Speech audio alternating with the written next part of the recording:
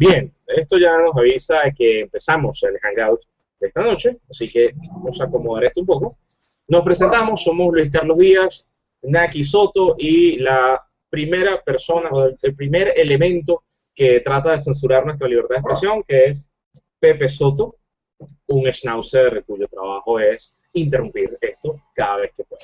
Gente, desde el año pasado estamos haciendo estas charlas para hablar de aquel acontecer político venezolano, una cosa que a nosotros nos encanta hacer seguimiento, es parte de nuestro trabajo, a veces remunerado, a veces no remunerado. Hacemos seguimiento de la cosa y lo que hacemos es compartirlo con ustedes. Aquí a mí nos encanta discutir de esto, así que lo compartimos con amigos, sobre todo los que están fuera del país. Así es, buenas noches. El Hangout vuelve a cobrar sentido en el nombre de electoral. Estamos en días preelectorales, aunque pareciera más campaña que nunca, con los candidatos dando vueltas por el país. Ya han coincidido en más de una ciudad el presidente encargado y candidato del Gran Polo Patriótico, Nicolás Maduro, y el presidente y el candidato ex gobernador de Miranda, o al menos retirado de su cargo, Enrique Capriles Radonsky. Ya han coincidido. Una de las ciudades en las que coincidieron de reciente data fue en el estado Aragua, Maracay. En Maracay, en un acto, bueno, podríamos discutir sobre eso con más profundidad durante la noche, pero efectivamente han estado allí. En el caso del presidente encargado y candidato, ¿usted ha notado que la mayoría de los programas de BTV ya no le ponen like? Entonces, es decir, en los canales oficiales venezolanos que deberían respetar la norma, Nicolás Maduro ahora es el presidente. Esa cosa de encargado, esa cosa de que el cargo pues no lo ganó por elección popular, sino que el PCJ se lo dio mientras tanto, no importa.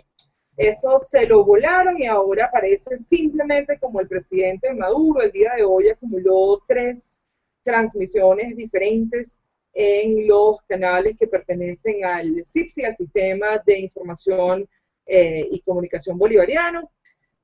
De todas maneras, él aclaraba justamente en este acto que tuvo en el estado de Aragua que le parece que los medios de los que ya dispone el sistema son pocos y que el desequilibrio que logran los medios privados merece, ¿sabes?, como algún tipo de intervención oficial que devuelva el equilibrio y la verdad y la palabra pronta al resto de los venezolanos, a los cuales no les refieren todas las maravillas que a él se le van ocurriendo en sus presentaciones. Ahí entramos en una de las falacias argumentativas del chavismo. Si usted vive en Venezuela, sabrá que efectivamente el gobierno ha ido ganando medios del Estado, ha ido creando medios nuevos, pero cuando uno ve el balance, pues resulta que sí, que los medios privados son más que los medios públicos, más en cantidad. Sin embargo, ese hito que utilizan voceros oficiales dentro y fuera del país para decir no, los medios privados todavía atacan al presidente Chávez aún después de muerto, abusan, no reconocen los logros del gobierno bolivariano, porque hay un problema grave de autoestima que es el reconocimiento. Necesitan reconocimiento constante. Loco de control externo. Loco de control externo. Entonces, usan esta línea de decir que los medios privados son más. Cuando vas al detalle, vamos a ver el espectro de televisión. ¿Es Venevisión un canal privado? Sí. Ahora es un canal privado que atenta directamente contra la línea de gobierno, ataca constantemente, tiene programas de opinión que son adversos, en sus espacios se atrinchera a la oposición para guerrear contra...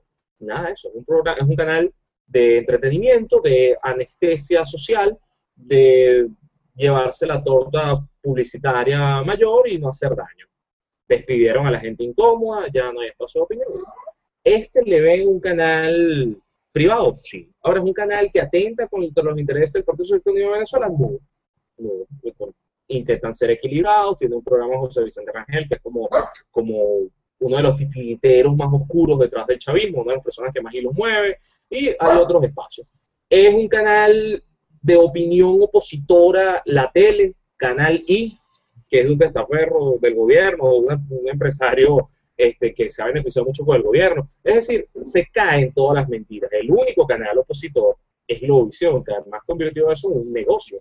Es decir, son opositores, eso les da un espectro de audiencia interesante con el cual venden publicidad, han hecho en parte de la política un espectáculo, se convirtió también en una trinchera de pensamiento opositor, pero es un canal. El problema de Nicolás, el problema del chavismo, es que ese canal tiene más audiencia que muchos canales públicos juntos. Canales en los cuales se va el dinero de los venezolanos, se desperdicia plata porque no tienen audiencia, entonces les duele que haya gente, primero que piense distinto, eso ya es un problema, porque ellos no tienen problema con la gente que piensa distinto siempre y cuando se arrodille, siempre y cuando obedezca, siempre y cuando baile el baile del Se presidente. autocensure, por el amor de Dios. Siempre que se calle la boca. Es una maravilla, porque es el mismo cuento de Pérez Jiménez, ¿no? La gente vivía bien siempre que no se metiera en política. El mismo cuento con Franco. La gente vive bien porque... O la dictadura argentina y chilena. ¿Qué pasaba cuando se hallaban a alguien? Algo habrá hecho. ¿Okay? Entonces, ¿Quién lo mandó a meterse en política? son esos errores sociales. Pero bueno, más o menos un sistema muy parecido. Entonces, esa mentira de los medios privados es lo que le da al gobierno argumentos para hacer cadenas. Y las cadenas son lo más cercano al pensamiento único que hay. Entonces hoy Nicolás tuvo 3 eventos y una cadena. Pero además, él se atrevió a decir en el evento de la mañana, que entiendo era parte del programa A Toda Vida Venezuela, con una presentación de Néstor Reverol, de verdad no hay alguien en el gobierno que les avise que existe un sistema como Prezi, ya basta el PowerPoint, ya basta el PowerPoint impreso, imprimen, lo llevan así en una cartulina, mire. Entonces, no, fuera de mamadera de gallo. O sea, la presentación de Néstor Reverol era digna de un niñito de 7º grado. Es una cosa verdaderamente vergonzosa. Entonces, como usted ve, si uno mezcla el amarillo con el azul, va a dar verde. Y ese verde representa... Aquí, curiosamente, en las estadísticas que presentó Néstor Reverol, no se habló de asesinatos. No se habló de los índices de criminalidad. Aquí. Taima. La ruta de explicación de Nicolás Maduro para nuestros niveles de violencia reside en los medios de comunicación privados y el festín de la violencia. Cómo han logrado, que además explica una de las dinámicas que decidió el finado Chávez hace mucho tiempo, y es que si ustedes ven canales del Estado, que no del gobierno, del Estado, la amargura, si ganamos las elecciones. No los canales del Estado hace mucho tiempo suspendieron la sección de sucesos. Entonces usted ve unos noticieros en los que aumentó el índice de desarrollo humano. Yo quisiera saber de verdad por qué se afianzan tanto en el índice de desarrollo humano desarrollado por el PNUD, si la oficina de PNUD en Venezuela tuvo que cerrar justamente porque el Estado venezolano se negaba a darle las estadísticas en los tiempos en los que ellos las solicitaban. Es una curiosidad, un datito. Pero, ¿sabes? Hablan de unos índices de desarrollo porque ahora más gente estudia. Este tema, además de intentar titular con los estilos, en este caso, de sus diarios más cercanos, más complacientes, yo creo que Noticias 24, si Nicolás no es socio, debe estar a punto. ¿Ah? Debe estar a punto. Ya que decía si Venevisión es o no un canal que atenta contra la estabilidad de la República. Como no lo es Venevisión, y no lo es Televen, y no lo es Canalí, no lo es ninguna de estas payasadas que son pagadas con el dinero de todos los venezolanos, pues sí existen sitios web que también encontraron en el tema de la complacencia al gobierno un gran negocio para las dos rutas posibles, es decir, para aquellos que están más conectados y más informados, digan, ¿tú viste lo que publicó esta gente? Nada más con el titular te lo digo todo. Noticias 24 tiene un gran negocio con indignar al venezolano que está más conectado y es de oposición. Ese es el gran negocio. Que la gente solo por calentarse vaya a la página y diga, ¡oh, qué bolas! Perdón por la mala palabra. ¡Qué barbaridad! Mira lo que dice aquí. No, entre esto y un chavista no falta nada. Eso es un gran negocio, se ha convertido en un gran negocio para esta gente cuya publicidad además se lleva un importante porcentaje al propio gobierno venezolano, pagado con plata de todos nosotros. Yo creo que igual está en su derecho, es decir, si hay un buen negocio, plomo. El problema es que el gobierno lo use como argumento. Ven, es que los privados están costados, es decir, aquí tenemos unos emprendedores Hay unos emprendedores serios que hacen su trabajo, pero hay otros emprendedores que sin presupuesto del Estado no caminan, que sin platica que venga una gobernación del poder central y demás no caminan. O sea, es como hablar de la gran emprendeduría de Interlaces. Son empresas, no, empresas que trabajan para el Estado, y le puedes sobrefacturar y le haces 80.000 trabajos y le cobras al Estado. Bueno, y se y si acabó su el lío. principal vocero se transformó en un vocero del propio gobierno. Del CIP, sí, es más o menos eso, en eso estamos trabajando. Gente, entonces, todo esto para decirles que el contexto de la campaña electoral venezolana es un contexto de bastante desigualdad, en el cual a lo sumo, si quieres hacer seguimiento del candidato opositor, bueno, o vas a los actos, como ya nos escriben algunos amigos que fueron el de Maracay, o vas a los actos o prendes Globovisión en aquellos horarios donde lo transmiten. Tenemos un problema allí. Ajá. No, lo único que quería agregar es que antes de entrarle al propio tema de los candidatos, creo que esta semana la semana pasada, desarrollaron una estrategia idónea para sacar a los venezolanos del tema que más debía preocuparnos, que es este sistema que sustituye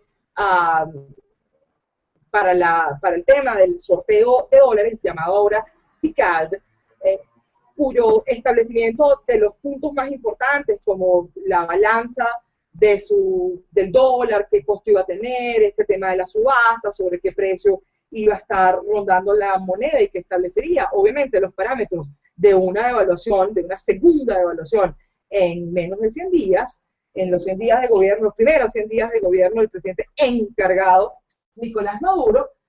Yo creo que los tipos se sentaron, tú sabes, como en una mesa de trabajo, en un brainstorming, y se dijeron, chicos, ¿cuál será la mejor manera de sacar a la gente de este tema del CICAD, para que no hablen de la devaluación y de ese tema? Y alguien tuvo la generosidad de decir, ¿qué te parece si sacamos a unos artistas que nos apoyen? Farándula, mi hermano querido. Entonces tú sabes, ¿no? La gente se va a distraer con la gente de la farándula y se va a pasar el resto de los días hablando de estos artistas. Da igual si los apoyan o no, pero tú sabes, los vamos a distraer. La distracción funcionó maravillosamente bien. ¿Tú crees que solamente Nicolás come casquillo? Que come casquillo cualquiera. Hasta el día de hoy la gente sigue hablando de Roque Valero y el resto de cabezas de llave, que yo admito además que desconozco cuál es su trayectoria, no tengo la más remota idea de qué hacían en la vida. Creo que Laila Azúcar fue chica polar o en los 80. Una mujer socialista, o sea, todo un ejemplo socialista. Me da igual, o sea, me da igual. Lo que quiero decir con esto es que se ha perdido muchísimo tiempo en términos de opinión pública sobre este nuevo sindicato de artistas que han visto la luz, de repente vieron la luz y entendieron que la ruta era el socialismo, pero un socialismo expresado además en términos de su apoyo a la campaña del presidente encargado y candidato Nicolás Maduro, con franelas con bigote, el bigote indomable, le llamé hoy, por algunas declaraciones que brindó. Pero fue un tema que distrajo enorme y eficientemente la opinión pública de los venezolanos, y aquí seguimos con una inflación galopante, feroz, y nadie se ocupa de eso, y muchísimo menos en Semana Santa, donde una suerte de ley semiseca, porque no es completamente seca, sino semiseca, que tiene horario de vendo la cerveza, pero de 11 a 2, a partir de las 3 de la tarde no, entonces se recoge, se va para su casa, y si usted va a manejar no le vendo nada, en fin. Que en el fondo también no, es un método de control social, no por la vía de evitar que consumas, sino promover que consumas más, o sea, en contra de la ley, vamos a beber para adelante. Cosas que ocurren en Venezuela. Pero bueno, yo creo que estamos con una agenda bastante compleja, bastante complicada, porque la cosa es así. Las elecciones son el 14 de abril y ambos candidatos están llevando adelante su campaña. Creo que está muy claro que Nicolás Maduro va a ganar las elecciones. El problema ya no, esa es mi percepción, aquí no. Nicolás Maduro ganaría las elecciones. Están batallando a ver si puede ganar, no con más votos que Chávez, cosa que es absolutamente imposible. El arrastre de Chávez no lo va a tener Maduro, pero sí que los porcentajes sean mayores. ¿Cómo logras eso? ¿Moviendo más chavistas? No, haciendo que la oposición se abstenga. Y en ese sentido han venido una serie de declaraciones en las cuales también hay que sumarla a los artistas por lo siguiente. Esto es como comprar influenciadores. ¿Influenciadores de qué? De tu clase DE, que ve medios de comunicación en los cuales estas personas tienen algún impacto, es decir, Roque Valero es protagonista de telenovelas que nosotros no vemos. Coco Sánchez o no sé qué actuará en cosas donde nosotros no somos audiencia. Pero esta línea me hizo recordar una gran clase de Lil Rodríguez, una de mis periodistas favoritas del mundo cultural, que apoya al gobierno, que me decía, mira chico, el problema aquí es que la misma gente que ve a mi comandante son los que ven Sábado Sensacional. 10 años después de que me haya dicho eso, ¿qué ha pasado? Bueno, cooptas al presentador de Sábado Sensacional, cooptas la estética de Sábado Sensacional, conviertes a Nicolás en tipo y al final funciona. Entonces ese sistema superficial, de espectáculo, ese sistema vacío que tanto criticaste de Venevisión, es en lo que tú te convertiste. Bueno, es lo único que están vendiendo. Es lo que están vendiendo. Y es efectivo para esas audiencias masivas que puedes decir, viste qué fino, fulano está conmigo. Entonces, yo no soy carismático, pero tú sí, y te compro. O sea, el gobierno no pudo haber comprado un mejor presentador de tarima que Wisto Montenegro. Oye, pero además me parece que tocas un punto interesantísimo cuando hablas de la ausencia de carisma, que en el caso de Nicolás efectivamente es un rasgo no solo notable, sino muy grave. Tú puedes ir corrigiéndole algunas cosas en su desempeño como vocero, le puedes ir agregando datos, pero de verdad Nicolás nació sin carisma. Probablemente aprenda muchísimas destrezas en la vida, pero eso es algo que te está negado. El tema, la definición, la acepción primera de carisma es el que está tocado por Dios, al que Dios le dio algún tipo de talento. Lo tocó Chávez, que es una cosa muy cercana. No, pero es que no. O sea, que te tocara Chávez era efectivamente lo contrario, era el Rey Midas al revés. Es decir, usted tiene que estar por debajo de mí, pero muy por debajo de mí. Ni se te ocurra considerarte mi igual. Entonces, amén de la unción, efectivamente, es un tipo, insisto, sin autoritas sobre su audiencia. Si pudieran ver alguna de las imágenes de Nicolás esta mañana en la reunión con Reverol, Jagua y los gobernadores y gobernadoras chavistas, se podrían espatillar de la risa. O sea, la gente bostezaba. Hubo algunos que se estiraron, como Erika Farías, por ejemplo. Es un nivel de aburrimiento soberbio ante un tipo que es efectivamente monocorde. Y una de las cosas que no ha logrado corregirle aún es el tránsito de su tono fastidioso, ese tono que mantiene, que es una piña, a la exaltación. Bien sea por el reconocimiento a lo único que le sirve en estas elecciones, que es recordar una y otra vez al finado Chávez, de manera de poder convertir la elección en un plebiscito a su cadáver, sino cuando se enoja con el imperio, con la oposición. Con los medios que hacen un festín con la violencia. Entonces, esta mañana era una cosa efectivamente ridícula. El cierre del evento, para narrarles solo el cierre del evento, era un llamado al pueblo a que se manifestase en contra de esta campaña que trata de ofender la imagen, el legado, la memoria del presidente Chávez. Entonces él llama al pueblo ¡a la calle! Pero en paz. En paz. Mira, vas a saturar los micrófonos. Perdón. Pero lo llamó a la calle a punta de gritos. Yo creo que mi grito es más mesurado con respecto al que lanzó porque no él. Tienes bigotes. Probablemente. Pero el tipo después que grita a la calle, dice, pero en paz. Con la Constitución en la mano. No se vaya a malinterpretar esto tiene que ser en paz. Ellos quieren violencia y nosotros le vamos a dar respeto. Ellos quieren la desunión. Respeten, desgraciados. Respeten, parásitos, apátridas, perros, desgraciados, se mueran, pero respeten, con amor. Porque ellos son los apóstoles de Chávez. Los apóstoles del legado de Chávez, que es una de las cosas que me pareció más grave de todas las barbaridades que ha dicho a lo largo del día. Porque afirmar el tema del apostolado, de entenderte tú moralmente superior a ese pueblo que se supone intentas defender, al cual vas a seguir conduciendo hacia la verdad, es exactamente la renuncia a cualquier posibilidad de autodeterminación de los pueblos. O sea, la autodeterminación es chévere hasta que tú empiezas a pensar por ti mismo y entonces yo no te parezco un buen candidato y a ti te parece que yo no tengo como mucho liderazgo y tú estás empezando a dudar que solo hecho de que yo quiera darle continuidad al legado de Chávez no me hace un candidato lo suficientemente bueno para tu decisión. Mosca con esa vaina. Hasta ahí se acabó. Entonces, la cosa. hay un giro. El presidente Chávez hacía cosas buenas, malas, abusivas, ¿no? Cosas que la historia le pasará factura, pero hablaba en nombre del pueblo. Aunque a veces estuviese manipulada la cosa, pues. O sea, yo le pego a Nike, entonces pues el pueblo me dice, no, síguele pegando. Bueno, le sigo pegando porque el pueblo me dice. ¿Ok? Más o menos. Pero hablaba en nombre del pueblo. Ahora, Nicolás Maduro y el combo hace el nombre del hangout nuestro de hoy. ¿Qué haría Chávez? What would Chávez do? Es decir, ya no importa qué piense el pueblo, porque total, ya la arquitectura del socialismo que vamos a construir está hecha. En el plan 2013-2018 está ahí. Y la gente votó por eso, entonces eso es. Así es. ¿Para qué le vamos a preguntar a la gente, por ejemplo, bueno, al final la comuna, cómo es que se va a financiar y la gente tiene que ser el PSOE o no tiene que ser el PSOE? Listo. Lo que está hecho, está hecho. Entonces, ¿qué haría Chávez?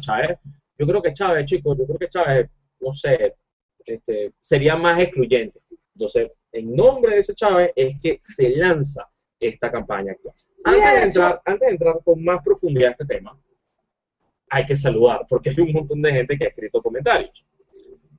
Luis Alejandro, por ejemplo, está en Maracay y dice hola, y más adelante nos dice que fue a ver a Capriles a Maracay. Vamos a echarse cuenta ahorita. Por cierto, pueden ir escribiendo cómo les fue por allí o qué cosas incluir en el discurso, que creo que es la pregunta de esta noche. Nos saluda Naomi desde South Carolina, una guara valenciana, una buena mujer. Trozo combinación y dónde está. North Carolina, ¿no? Claro. Si es South. Manuel Girado dice, buenas noches, primer hangout que veo ustedes, si me lo permite, Ava. Ojalá Ava permita. Por cierto, también vamos a hablar de CanTV y los dividendos que entregaron hoy, que fueron una maravilla. Antonio Torres dice que saludas desde Florianópolis, tienen unas playas hermosísimas. Matiarita dice saludos para que Luis Carlos no me llame guerrilla comunicacional. Hola, tú eres guerrilla comunicacional, nosotros somos guerrilla comunicacional. Evi está desde Maracay y efectivamente agarró sus palos de agua apoyando a Enrique. Carmen Victoria dice, hola, me acabo de conectar desde California, desde la California aquí en la estación del metro. Muy bien, Cuando veo por internet las visitas que abrieron los diferentes estados venezolanos, se me levanta el ánimo. Vamos a hablar de eso también. Julio César dice, correcto Luis Miguel, ejemplo, con mi conexión de Inter puedo ver los hangouts libremente. Ahorita estoy en otro lugar con Ava y se detiene a cada rato el video. No lo ves en diferido. Creo que es bastante claro que hay tremendo atraso tecnológico en el país entero, dice Luis Miguel. Luis Miguel, búscate en Province, escribió un texto sobre el ancho de banda en Venezuela y la marcha que vamos a armar sobre eso. Viene una serie de actos, porque la velocidad es un asco. Cristal dice, qué rabia verlo tan entrecortado, gracias a Ava. El PNUD genera informes sobre los datos que el mismo gobierno decide reportar. Y si revisas el informe 2012, el último, busca la página 39, tienes el mapa mundial y los homicidios por países y está Venezuela. Una cosa que no nos puede hacer sentir orgullosos. Raúl Fernández, en el estado Vargas este año cerró el diario Hoy de Vargas por motivos financieros ahorcados por los gobernantes. Si buscas, por ejemplo, los medios regionales de Anzoátegui, te darás cuenta que los que no se plegaron a Tarek tampoco sobrevivieron. Y están vivos aquellos que cumplieron con la línea de Tarek William Saab cuando lo gobernaron. Alejandro nos dice que debemos buscarle una novia a Pepe. Ojalá así sea, si te conoces alguna, sería fantástico, para que el fastidio efectivamente. Rita Cedeño habla que el hangout se le está pegando por la velocidad, así que bueno, todo esto, bueno, nos hemos tropezado con eso desde que arrancamos los hangouts. La velocidad de internet en Venezuela efectivamente es muy mala y hace que la gente con CanTV de 1 mega no pueda ver esto a buena velocidad. Verónica nos comenta que sus visitas post-devaluación al mercado le han deprimido. No solo nos deprimen, Vero, sino que efectivamente se llevan un porcentaje mayor de nuestros salarios que efectivamente están sumamente afectados por la devaluación. Yo colocaba hoy a modo de sátira, aunque efectivamente lo que genera es depresión, que lo primero es intentar hallar el producto, lo segundo es ver cuál es el tope de productos que debes llevarte, que puedes llevarte, porque además es un asunto no más de 2 litros, 1 kilo por persona, un papel, lo que sea. Y luego lo pasas por la barra lectora de precios y entonces, bueno, ahí decides si efectivamente lo dejas dentro del carrito o lo sacas. Vi a mucha gente hoy en el automercado con calculadoras. A lo mejor es súper normal en otras partes, pero para nosotros efectivamente es como una rareza, y en efecto, en la línea de cajas vimos a más de una persona retornando productos, bueno, porque el total no daba para lo que tenía que pagar.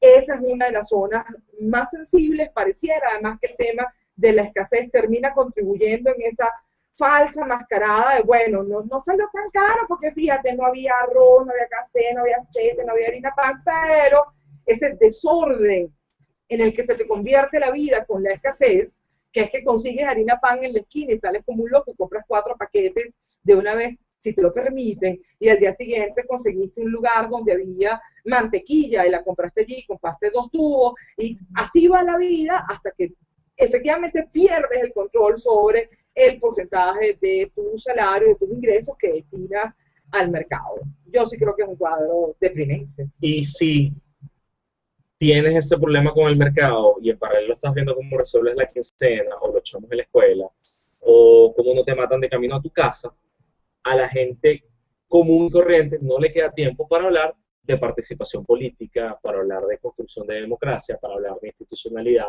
para hablar de tantos temas, es decir, salvemos a los delfines, salvemos a los perritos en la calle, ¿sabes? Mejoremos la calidad de la educación. Hay tantos temas que se quedan por fuera, bueno, porque la gente ya tiene copada su agenda de preocupaciones con un Estado que se ha encargado de obstaculizar muchísimas dinámicas sociales que eran normales. Es decir, tú prendías la luz se encendía y se acabó el problema. Ya no. Hay determinadas horas en determinadas ciudades en las cuales tú haces clic y no se prende la luz, porque ya pagó eso. Tienes que hacer mercado, vas, compras y tienes cosas. No, ahora no, hay que hacer cola, hay que esperar. Yo creo que uno de los reportes más rudos de este fin de semana fue en Monagas, en una de las ciudades de Monagas, no sé si Maturín o alguna cercana, había cola desde el día viernes en la mañana para el mercado que iba a llegar el sábado en la mañana. O sea, estamos hablando de gente que destina su tiempo a poner un banquito y esperar un día a que venga la comida. Y estaba revisando y no es un pueblo que sufra hambre, es decir, no es Biafra, no es nada de eso. Pero bueno, está jugando con la gente con este tipo de políticas. Le hackea la cotidianidad, bueno, consume productos subvencionados por el Estado, cosa que no es sostenible, cosa que no es replicable, es decir, no todos los ciudadanos del país tienen derecho a eso, pero bueno, ahí tienes un capital electoral que tienes que preservar. Nos dice Edwin, la gente no entendió el simbolismo del cheque volador, lo mandaron para el cielo para importar los artículos de la cesta básica. Tras de porque que... no los producimos, porque los costos están por las nubes. Y también es un error semiótico, Edwin, es decir, el cheque se colgó para que le llegara a Chávez. No quedamos en que Chávez está en todas partes. Si está en todas partes, está a tu lado. Si Chávez soy yo, dame el cheque a mí. Si Chávez somos todos, reparte el cheque entre todos. Para tocar y cerrar el punto de CanTV y sus dividendos. Los dividendos se supone que son las ganancias, el extra. ¿Por qué CanTV tiene entradas extras? O sea, si es una empresa socialista, debería cobrar lo justo. Y cobrar lo justo implica que no tienes ganancia. Ergo, si tienes dividendos, es porque le estás cobrando a la gente por encima del costo que tienen las cosas. Segundo, si vas a tomar los dividendos para dárselo a la gente, entonces ¿para qué se lo quitaste en un principio? Para eso le cobras el internet más barato, o le cobras el teléfono más barato, le cobras más barato, no, le cobras el costo, y la gente agarra ese dinero y lo destina a otras cosas, ¿no? Punto 3. ¿Por qué lo dedicado a telecomunicaciones, que es CanTV, tiene que ir entonces a misiones sociales o al Ministerio de Salud o al Ministerio de Educación, cuando cada una de esas cosas tiene su fondo y están en presupuesto público y se planifican y se presentan a la Asamblea y se aprueban? Pero es que se planifica con base a un barril de petróleo de 55 Perfecto. dólares. Entonces, ¿por qué se lo tienes que destinar cuando eso está listo? Y en telecomunicaciones tienes tantas deudas. Es decir, tenemos el ancho de banda uno de los más lentos de América Latina. Se está haciendo un esfuerzo increíble por llevar banda ancha, por llevar fibra óptica al interior del país, algunas regiones, pero los números demuestran que no ha sido eficiente ni ha sido lo que se exige. O sea, necesitas incorporar más. ¿Qué hemos hecho? 200 infocentros, fino, 200 más. Dedícaselo a telecomunicaciones ya que lo estás generando en telecomunicaciones. Y si lo vas a destinar a otra cosa, que no sea con fines electorales. O sea, está muy claro que muchos fondos de emisiones están dados como capital electoral. Dice Victoria, acabo de entender el asunto farándula, pero voy a la cuestión individual. ¿Cómo es que no apoyaron a Chávez en plena agonía, me cuesta entender el asunto de la venta de todo. ¿Será porque yo no? Victoria, no tiene que ver en este caso con la venta que deciden unos artistas u otros. Allí, por supuesto, corrió una bola de larguísimo alcance en esta misma línea de farándula, unos que decían, a mí me llamaron y yo no accedí porque yo sí soy honrado y a mí no me pudieron comprar, a mí no me compraron la conciencia. Yo esa se la tengo que conceder al policía malo de esta historia, que es Diosdado Cabello. Para hablar del tema del costo, alguna prueba deberías tener. Es decir, cheque, pana, cheque. Grábalo, no es que cheque un burro, coño, una transferencia, una vaina, que cheque ni que cheque, esa ridiculez con los cheques de Mardo, por 5.000 bolívares, o degenerado, para lo que te has ganado tú en este gobierno, no me jodas, 5.000 bolívares de Mardo. Hay niños en este programa. Perdón, pero al margen de eso, no lo podemos comprobar, yo estoy de acuerdo contigo, creo que el problema con los artistas, desde la perspectiva del que evalúa al artista, es un problema de timing. Tenías que haberlo expresado antes, es decir, nadie se puede meter con plastilina gigante. Nene Quintana. Nene Quintana, todo el mundo sabe hace muchísimo tiempo que es chavista. Bueno, del Carrizo, ya está. Y nadie le juzga por eso. Creo que el juicio a esta camada sí tiene que ver con el timing. Da igual si se hubiesen manifestado o no en la agonía de Chávez, pero bueno, por supuesto que no puede ser casual. Es una ridiculez intentar hacer coincidir la campaña de Nicolás con el resurgimiento de las visiones socialistas de estos artistas. Si les pagaron o no es accesorio, Victoria, pero como verás, mucha gente ha invertido mucho tiempo en hablar del tema, y aquí el tema de la devaluación, el tema de la inflación, el tema de la escasez, el tema de la insistente campaña de tantos funcionarios públicos que se aprovechan de sus cargos para hacer campaña en favor del presidente encargado y candidato Nicolás Maduro, pasa por debajo de la mesa. El abuso de las cadenas, etcétera, por debajo de la mesa. Porque es mucho más atractivo hablar en contra de esta partida de gallos que decidieron ahora ponerse un bigote. Además que se pagan y se dan el vuelto. Efectivamente, tienes influenciadores públicos que toman estas decisiones, que van a generar reacciones, toman las reacciones y las presentas como uso. Entonces, si alguien le dice a Roque Valero, era chico, eres un vendido, entonces sacan, Luis Carlos Díaz dijo vendido, entonces falta respeto a fulano, que es faltarle el respeto al pueblo. ¿Vieron? Ellos son unos falta respeto, son unos irresponsables, son unos no sé qué. Entonces, generas el humo, te peleas con el humo, te quejas de los que pelean con el humo. Es una maravilla jugada. ¿Cuál es el problema? Desde mi punto de vista, como chavista convencido. El problema no es que estos panas decidan ser chavistas, el problema es que el chavismo los acepte. Es decir, son todo lo que tú criticas, todo. Mantenimiento de status quo, privilegios en el poder, alta exposición mediática para influir en la mente de los demás. Es todo lo que tú has criticado. Mujeres que se operan y viven de su figura, mujeres que tienen que ser bellas para poder lucir, mujeres que... ¿Ok? Artistas que dicen lo que la voz del amo les manda, baila, cántame la canción de Nicolás, baila no sé qué, o sea, es todo lo que tú criticas, la sumisión, la no criticidad, la falta de formación marxista, la falta de solidaridad, o es que esta gente lo hace gratis. ¿Qué ocurre? No puedes demostrar que hay un pan, quizás no, pero van a protagonizar la próxima novela, o van a aparecer en el próximo programa, o van a tener prebendas, o van a tener privilegios. Entonces, es muy tentador para esta gente. Ya los tienen. Es decir, claro. Tú estás replicando el modelo que criticas. Efectivamente, no solo por los valores que transmiten todos estos tipos, pongan los nombres de estos panas en Google y aparecerán somos 200 fotos de cada uno de ellos sin camisa, ni interiores. Digamos, ¿no? Este tema del comercio sexual y de lo que proyectan desde su sexualidad.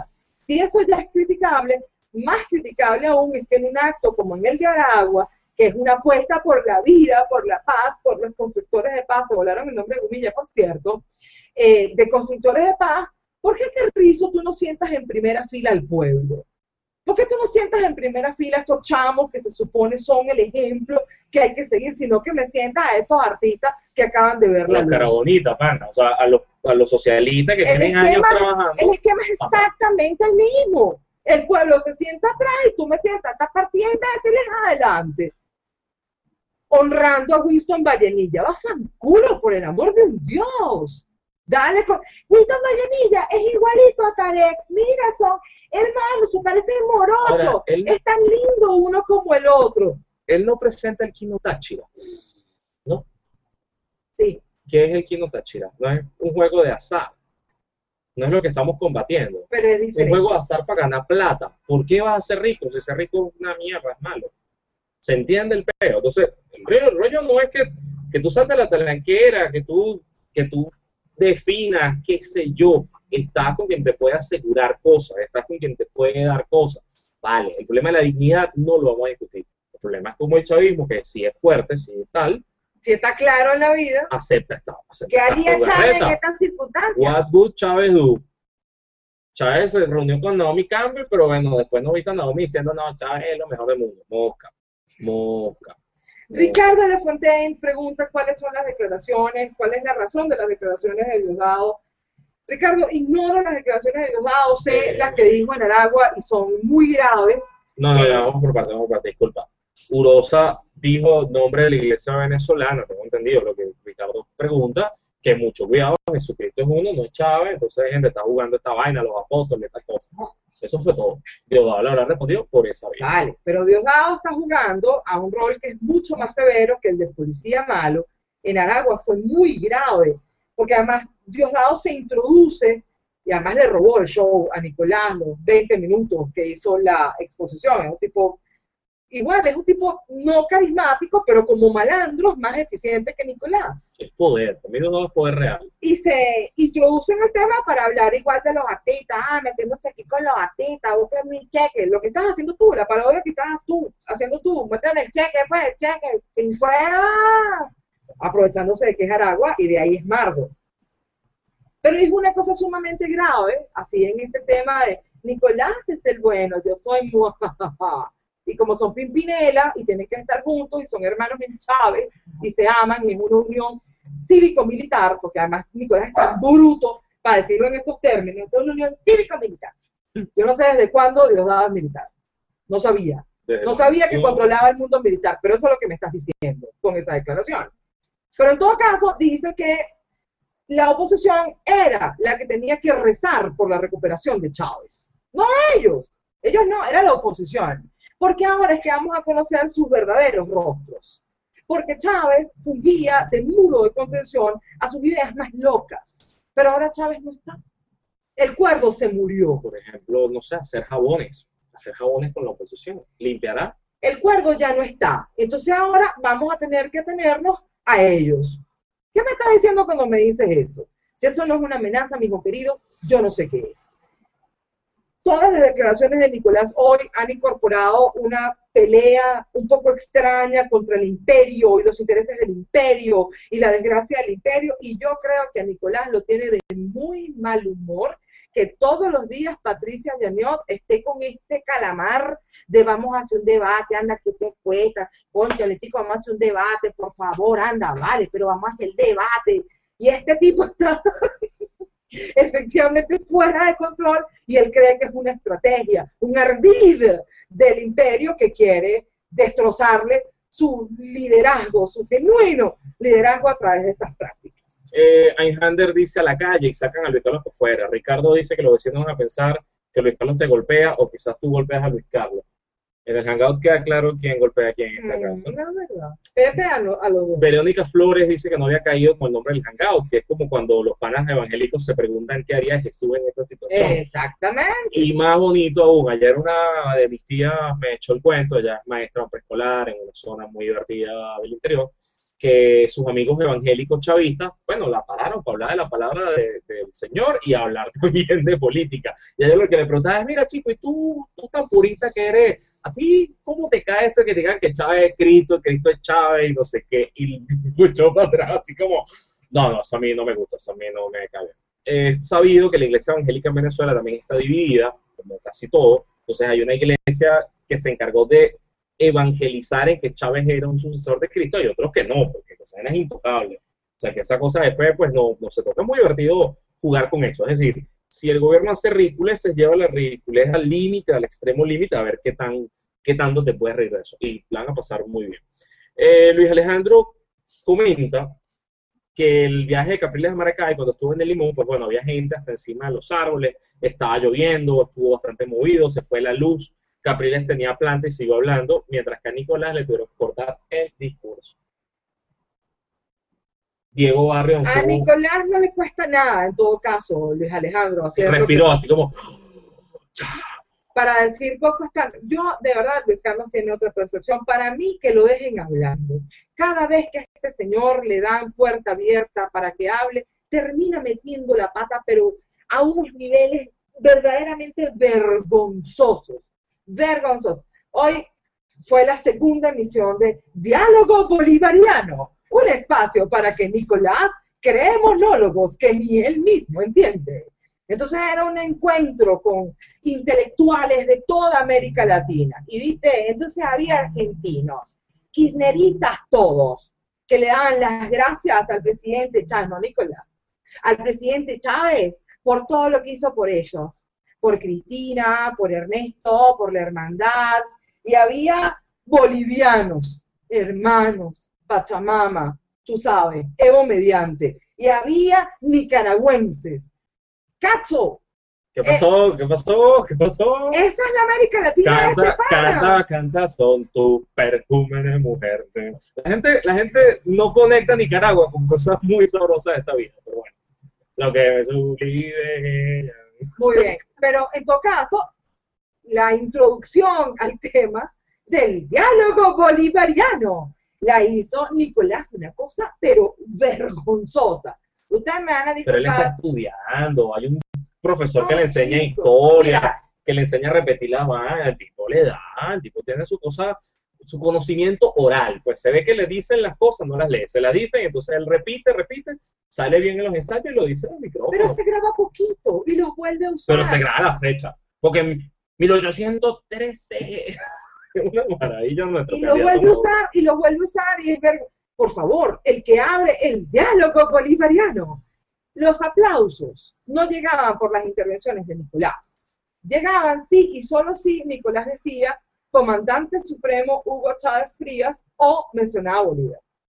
Porque además no puede haber diálogo si usted no abre los derechos de palabra con otra gente, ¿cierto? Si no sería un hangout donde hablamos nosotros y más nadie. El diálogo es una conversación, mi hermano querido. Entonces usted se calla la boca, deja que el otro hable, usted le responde o le responde a algún otro. El que abrió el diálogo por Venezuela fue Earle Herrera. Digno profesor de la Universidad Central de Si lo Venezuela. hubieses visto hablando hoy, a lo mejor la Comunicación entidad se la Social. recalifica, porque efectivamente no fue un tipo particularmente brillante, o sus representaciones intelectuales han quedado un poco mermadas por el tema político, no lo sé. Pero fueron intervenciones realmente vergonzosas en las que todos se limitaron a hacer reflexiones sobre la vida de Chávez, el impacto de Chávez en sus vidas, en sus biografías. What would Chávez do y mi vida con Chávez. No, o al revés. Todo sobre mi Chávez. Todo sobre mi Chávez, Gracias todo. por venir desde mi corazón.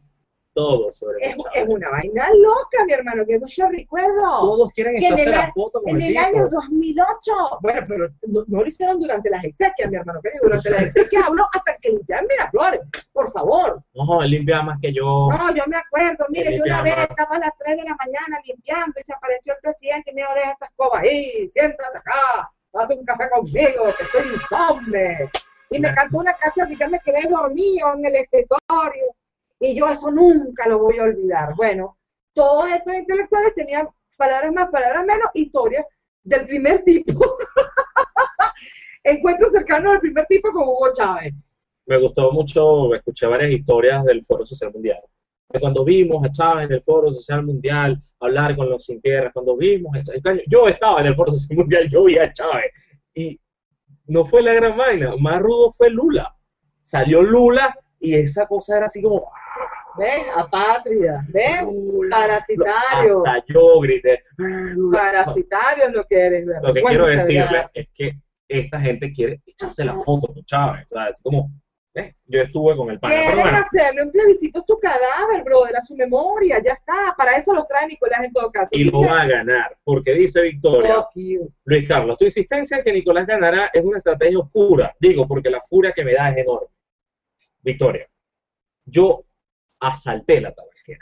¿Okay? Yo asalté la tabaquera, yo me robé esa vaina y me traje unos reales. Y eso implica que voy a hacer campaña oscura desde este hangout para decirles que voten por Nicolás. Nos vamos a reír mucho más de él en sus 6 años de gobierno que de Enrique Capriles. Así que vamos para adelante con el bigote. Tranquila, Victoria, yo arreglo esto fuera de cámaras, off the record.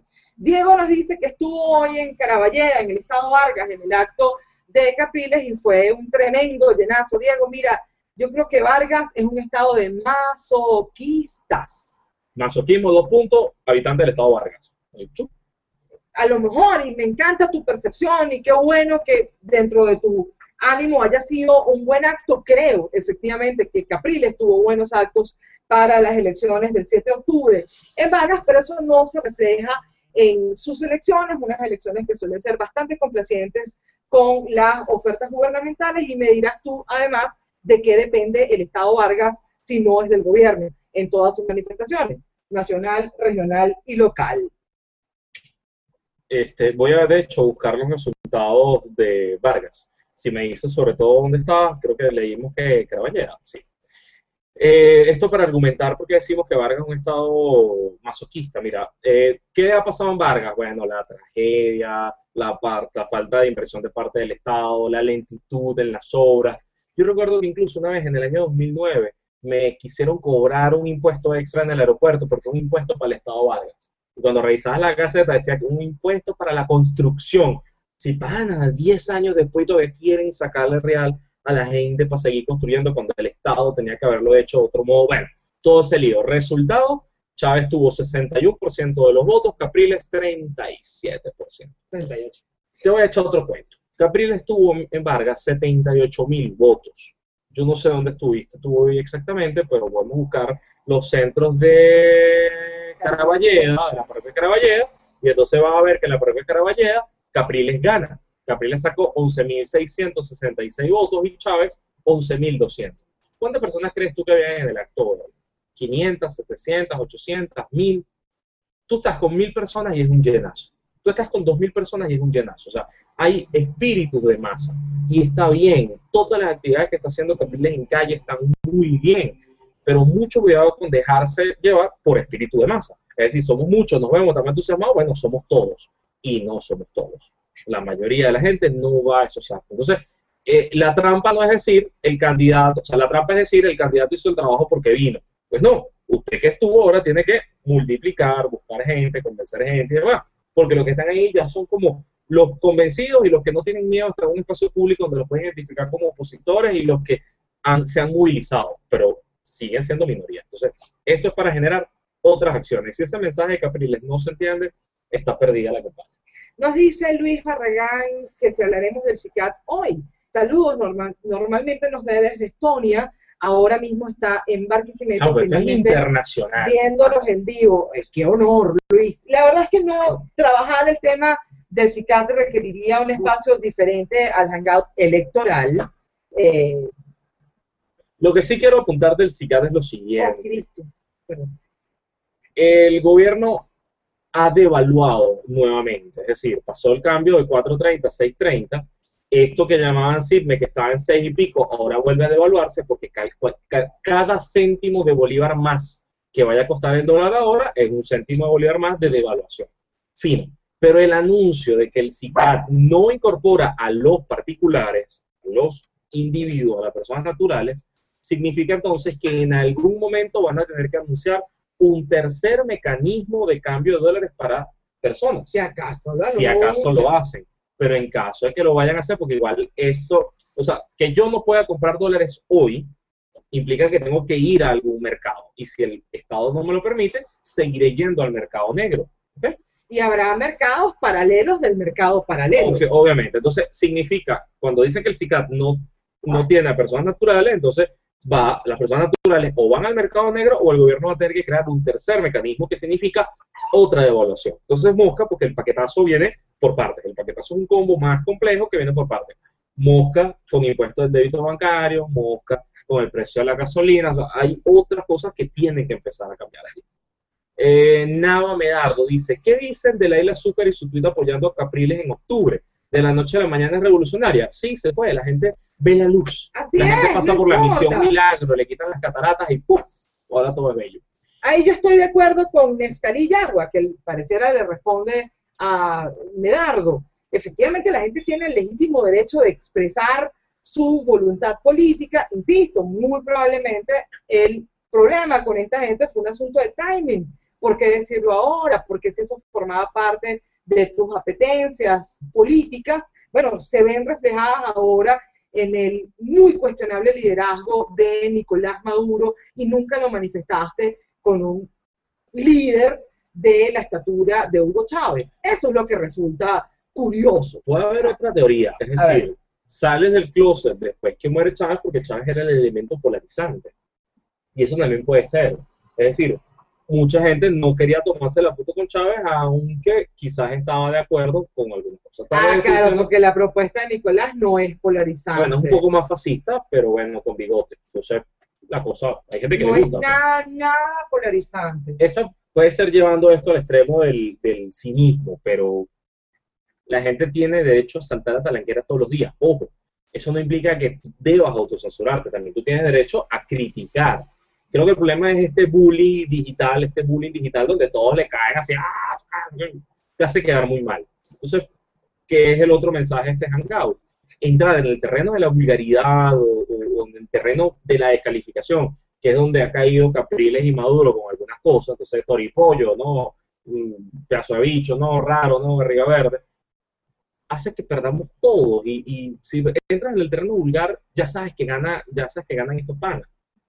Ya sabes que ganan, y no es un tema de clasismo ni nada, es que más vulgar que Jorge Rodríguez o que Andrés Izarra no vas a conseguir, y son unos tipos más ricos que todos nosotros juntos. Entonces, no, es una pelea que tienes perdida de entrada. Entonces, mejor que si va a quedar el registro histórico, que por lo menos quede el registro de que lo hiciste bien, o que fuiste bueno, que fuiste decente, no que jugaste este sparring loco de... Bueno, pero efectivamente, insultos no le ha dicho toripollo. Mire, Nicolás es un tipo, además lo asumo con toda responsabilidad, tan patético que efectivamente los únicos aplausos que recibe es cuando menciona al finado o a Bolívar o al legado o hace estos compromisos locos de que él sí va a defender la obra del comandante supremo. Es la única manera de que le aplaudan. Y la única manera, no sé si se han fijado, pero la gente no canta vítores a Nicolás, no tiene consignas para Nicolás, no lo incluyen las consignas. Eso es, Maduro, mi voto está seguro. No. Eso solo ocurrido en las bailantas sensacionales, que cuentan con producción del partido de gobierno, pagado por todos los venezolanos. Activadores abajo, sí, aplaudiendo. Haciendo la vaina, muy bien. Casi que el cartelito. Y que tú, exactamente, aplausos, silencio. ¿Qué tiene que hacer ahora? El tipo se le ocurrió a su extraordinario equipo de asesores inventar el baile de Nicolás. O sea, es tan limitado que no entiende que un sacudón jamás puede ser un baile. Si yo muevo mi cabeza de un lado a otro, eso no es un baile. Animal. Van a hacer un GIF con esa parte del video. Vale, me da exactamente igual. Pero eso es un sacudón. Y él asume que es graciosísimo, además, porque se supone que esa es la explicación, la réplica a la obsesión que tiene el otro candidato con el mismo, pero la curiosidad del baile es que dice su nombre varias veces, pero lo dice él. Muy loco. Todos los bufones que tenían en la corte en el acto de Aragua, no es que solo lo haya hecho ahí Mosca, lo ha hecho en todas las partes donde ha estado desde que se le ocurrió la extraordinaria idea, presumo yo que fue Andrés Izarra. Tiene como la factura Izarra. Y desde que se le ocurrió... De cretinismo. Claro. Desde que se le ocurrió, entonces pone a la gente, a ver, tú, Luis Carlos, tú, baila tú, ya sabes, y además le da la instrucción, como yo te dije, de aquí para allá, de aquí para allá, y él dice su nombre. LC. Después dice, yo que soy un tipo sin ego, yo que soy un tipo modesto, pues así humilde como soy yo. Yo que nunca aspiré ni a ser alcalde de este país, eso lo dijo hoy. Él no había aspirado ni a ser alcalde. Padre, paja. O sea, que este país todo el mundo, las mujeres quieren ser misas, los hombres quieren ser presidentes en algún momento de su vida. Deja la discriminación. ¿Tú no fuiste de mis de un grado, por ahí? Sí, la verdad. ¿No fuiste mis de algo? Primer grado, preescolar, nada. Di la verdad, Off the record. sácalo. Off the record. Ajá. Vamos a tener problemas. Pero digamos, tiene que creerse que quiso ser presidente, que quiso tener poder, si no, no eres canciller. O sea, ese tipo de cuentos no sale, así como quiere inventarse un origen humilde ahí que yo no le sale. Incluso hay periodistas de la Agencia Bolivariana de Noticias diciendo, no, porque él se creó en un barrio. Entonces el tipo, no, un edificio, pero de zona humilde. Chiquitico. Pero era chiquito. No, Camuja, porque era un apartamento, pero era chiquito. Éramos 4 hermanos y dormíamos todos en la misma habitación, cachete con cachete. O sea, qué peo, pana, con sentir vergüenza de tus orígenes, así como siente vergüenza de su papá, porque era su papá Chávez. Sí. Entonces no sabemos quién es el papá de Maduro. Y la mamá. Ahí no, nada. Así como siente vergüenza de un fundador de Acción Democrática, sentir vergüenza de sus derechos. Chamo, si eres hijo de clase media trabajadora, como somos muchos, dilo, compadre. Dilo, o sea, ¿cuál es el problema? Pero bueno. A Andrea y Andrea te van a pegar Luis Carlos, sí señora. Vota Popeye. Popeye sí legalizaría la hierba, ¿ves? Enrique Díaz, es que no importa que hable Nicolás, la gente es de fe, no les importa las borradas que digan, les importa que no volverán. Fíjate que sí.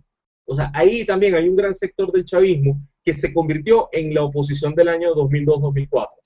Esa oposición ciega, bola, que decía, fuera Chávez, que se vaya Chávez, no volverán, no importa cuál es el argumento, que no volverán. ¿Y quién se ha ido? O sea, el gobernador de Miranda es opositor y el gobernador, ¿sabes? Hay gente que no se ha ido, como que no volverá, como si se hubiese ido del país. Pero una obcecación, una cosa ahí toda rara que no se termina de entender muy bien. Victoria Rodover dice, yo sigo a Marisabel, ex de Chávez, y me tiene harta el asunto del uso de los animalitos de la calle.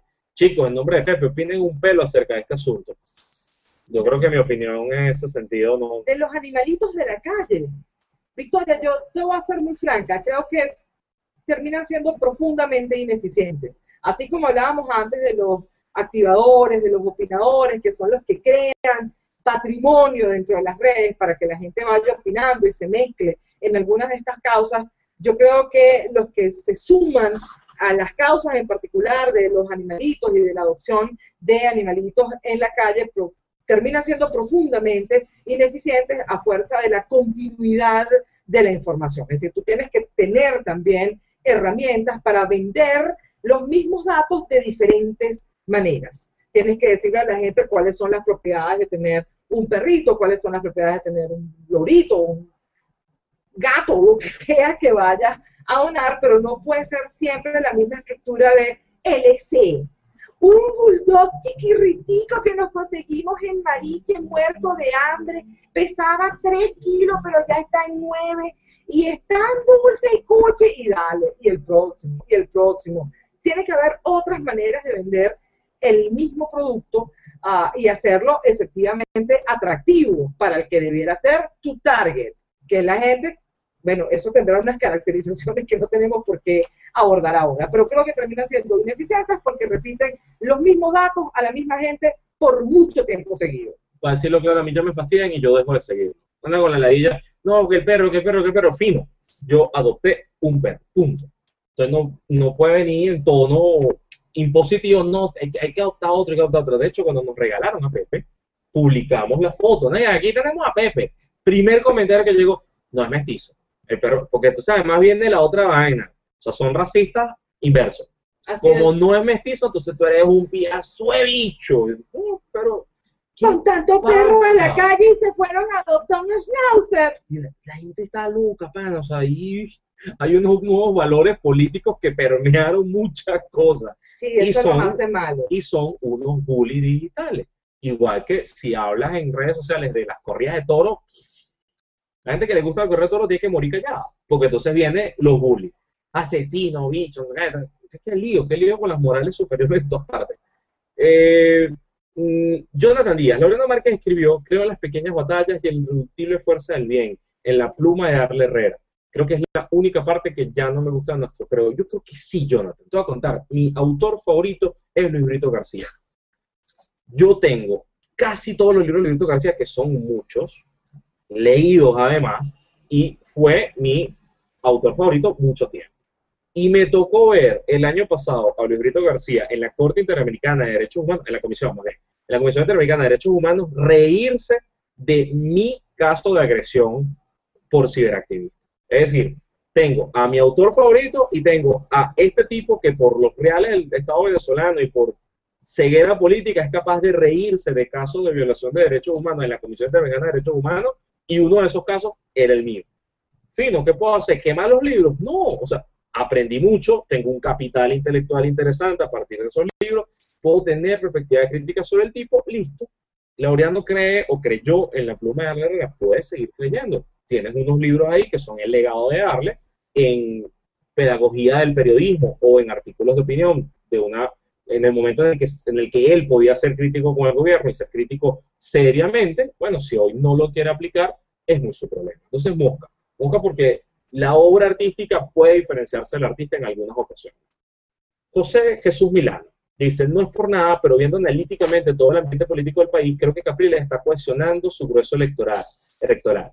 Pero lo importante es sacar los 6.7 millones de siempre. Todo depende de si tú crees que 6.7 millones es techo o piso, lo dijimos en otros mandados. En el anterior, así es. La diferencia entre techos y pisos. Quedó claro que lo del chavismo fue un techo, es decir, más que eso, vas a tener que fomentar que las mujeres se embaracen, vas a tener que tener más embarazos adolescentes, como de hecho, para que en algunos años puedas llegar a 10 millones, pero de corto plazo no. Del lado de la oposición es raro, porque ¿qué motorizó el voto opositor? Capriles, sí. Los medios de comunicación privados que le lavaron la mente a la gente, también. El imperialismo yanqui que le pagó a la gente, todos los que trabajan para la CIA, como Nagui, fino, también. Pero el resto los movió Capriles o los movió el rechazo a Chávez, no se sabe. Los va a mover esta vez, una vez fallecido el elemento polarizante, no se sabe. Entonces, ese 6.7 lo veo muy, muy raro. Por cierto, disculpa, hay gente que le suma a los votos opositores todos los votos de la gente que vino del exterior para votar en Venezuela o los que votan afuera de Venezuela. Entiendo el valor simbólico que tiene para un individuo moverse, trasladarse, hacer todo lo posible para votar en el exterior. Pero en términos numéricos, son menos que los votos en Charallave. ¿Okay? Entonces, mucho cuidado porque también nos ponemos como con los perritos en la calle. Es que en octubre vinieron muchos de afuera a votar y este año no. El entusiasmo no es el mismo, mosca. O sea, son números que tal vez no afecten mucho o afecten igual a la abstención del chavismo. Entonces no hay tanto problema con eso. Más grave, en todo caso, ha sido la actitud del CNE. Hoy hubo un par de declaraciones desde la sede del Consejo Nacional Electoral importantes. La rectora principal, Tibisay Lucena, declaró en contra de la Asociación Civil Mujeres por la Libertad por haber colocado en prensa de circulación nacional avisos que ellos consideran, o que la mayoría del Consejo Nacional Electoral consideró propaganda política, siendo una organización no gubernamental que no está inscrita como partido político y en consecuencia no tiene el derecho de intervenir con propaganda. Después de realizar el tema y de avisar que se abriría una investigación administrativa, declaró el rector Vicente Díaz sobre la dudosa condición de una decisión tan expedita como el caso de Mujeres por la Libertad, cuyo aviso salió el domingo, y todo el ventajismo que ha mostrado... Hoy es lunes, ¿no? Sí. O sea, en un día. Sí. Todo el ventajismo que ha mostrado el gobierno nacional sin que haya habido intervención de ningún tipo. Colocó el ejemplo de las declaraciones del ministro de la Defensa, vicealmirante como sea que se llame Molero Velavia, penúltimo de su promoción. Colocó el caso de la columna que además es paga, yo juraba que era gratuita, un grano de maíz, que habla, se está comiendo la mata, que habla del magnicidio de Chávez y la tesis del cáncer inoculado, un tratamiento bastante irresponsable, pero en todo caso, quien sea que lleve la columna Un grano de maíz fue citado en su momento por el finado Chávez, siempre citado por un cretino de la talla de Mario Silva y de Pérez Pirela. Es decir, allí también tienes quiénes son los que sirven, a quién le sirve de fuente una columna como el grano de maíz, si acaso eso fuera, a mí me parece un pedazo de mierda, Pero bueno, allí colocó dos ejemplos muy claros en los que el Consejo Nacional Electoral igual pudo haber intervenido antes y sin embargo no lo ha hecho. ¿Por qué no lo ha hecho y sí lo hace con Mujeres por la Libertad? Nadie sabe, pero valdría la pena. En todo caso, Vicente Díaz hace una declaración que me parece sensata y oportuna. Todos estos esfuerzos están destinados a estimular la abstención del voto opositor. En 2005 sufrimos las consecuencias de lo que significa la abstención masiva de un segmento de la población política venezolana. La abstención no privó a esa conformación de la Asamblea Nacional en Venezuela de elegir a estas autoridades que han roto cualquier tipo de frontera entre unos poderes públicos que se mancillan a sí mismos por estar a las órdenes del Estado, otrora del gobierno, perdón, otrora del presidente Chávez y hoy del presidente encargado y candidato y según este potencial ganador Nicolás Maduro. Han roto esas fronteras, les parece chéverísimo haber contribuido de un modo tan notable a la desinstitucionalización, incluso Luisa Estela Morales, presidente del Tribunal Supremo de Justicia, ha dicho que mejor, mientras menos fronteras entre los poderes públicos, mejor, porque así están todos al servicio de una sola voz. Si eso no es fascismo, yo no sé qué es, pero haya habido una intervención en la que este señor dijo, antes que sirva para desestimular, ojalá y sea un mecanismo que nos ayude a entender que ante unas condiciones de ventaja tan atroz como esta, solo el voto cambia al poder. Ahí hay que abrir entonces un capítulo más largo sobre ventajismo. Yo creo que lo que podemos hacer es dedicar un hangout completo a ventajismo. Hay un comentario de Neftalí Yagua que quería leer. Neftalí intenta responder en tiempo real cosas que decimos. Vamos a hacer una cosa, Neftalí, ya que dice que tú sí vas a debatir, tú sí vas para adelante. Cuando tengas una idea, dime a qué está asociada, es decir, a qué comentario. No tiene sentido que lances al aire cosas que no podemos conectar porque la velocidad no es la misma. Sin embargo, más arriba hay un comentario donde más arriba nos dice que él quiere, nosotros no olvidamos todo el daño que le hicieron a nuestro país y a nuestra gente, que hicieron quienes. No ubica bien al sujeto, hay un problema grave. Y hay otro que dice que el dólar subió. Todos sabemos que ustedes usan el dólar negro que va por 21. Neftalí, lo que hace es ilegal. Tú no puedes dar cifras de dólar negro. O sea, creo que estás incurriendo en un delito que si hubiese un Estado de Derecho estarías pagando algún tipo de consecuencia por hacerlo, o por lo menos no sería éticamente responsable que un revolucionario lo hiciera. Y segundo, vas a tener que demostrar con algún cheque, con alguna transferencia, si Naki o yo hemos comprado dólares en el mercado paralelo. Vas a tener que buscarte el documento y mostrarlo. No, tienes que demostrar absolutamente nada. Nadie está sufriendo por el dólar oficial, no seas tan cabeza de ñame. Es decir, los únicos que sufren por el dólar oficial, lo que sufro yo, Neftalí, lo sufres tú también. Cuando no encuentras el papel toalete, cuando no encuentras crema dental, cuando no encuentras productos de la canasta básica, no estamos hablando de lujos ni de gastos suntuarios, que no están en el país porque no los producimos, porque nuestro aparato productivo está destrozado y las capacidades productivas del gobierno nacional no cubren la demanda de este país. Mi sufrimiento por el dólar es tu mismo sufrimiento por el dólar. Bienvenido. Bienvenido a los hangouts, por cierto. Marina Pereira dice que en Uruguay preguntaban hoy a otros venezolanos si todavía estamos de luto, porque no sabemos qué pasa con la embajada. Suben y bajan la bandera media hasta para arriba, para abajo, no sé qué. Marina, el luto terminó un día y luego decidieron extenderlo. Entonces ahí hubo mucho desorden en los medios de comunicación, dentro y fuera del país, en los consulados, en las embajadas. Bueno, ya se supone que pasó el duelo. De hecho, los bailes, los cantos, las celebraciones de Nicolás Maduro indican que para el chavismo el duelo acabó, y el fervor con el que la gente ahora le sigue los bailes a Nicolás, pues indican que para el chavismo el dolor fue superado hace rato. Luis Chicot comenta, Luis Chicot es un buen amigo que tenemos en Buenos Aires, que los argentinos chavistas son los peores del continente. Para ellos no existe el gris. Hasta los mismos kirchneristas son críticos de algunas cosas de Kirchner, pero con Chávez se ponen solemnes. Yo tengo una regla ahí, Luis Chicot. Yo no discuto con chavistas argentinos ni con opositores mayameros. ¿Sabes? No opositores que viven en Miami, sino opositor mayamero, que es como un segmento ahí hiper radical que tienen panas cubanos en la resistencia. Son igualitos a los chavistas argentinos que además creen que tienen más argumentos que tú. Si tú llegas a criticar es porque tú eres un burgués oligarca, entonces son una maravilla, pero son una maravilla para reírse de los panas por su nivel de inocencia absoluta. Marinés Pereira dice: Capriles debe parar y encarar un discurso nacional a nivel nacional, aunque no tengamos debate. Bien claro todo lo que tiene miedo la gente, miedo al cambio, por mal o por peor. ¿Qué piensan? Yo creo que el reto de Capriles tiene que ver sí con vencer algunos miedos, porque el discurso del gobierno vuelve a ser el mismo.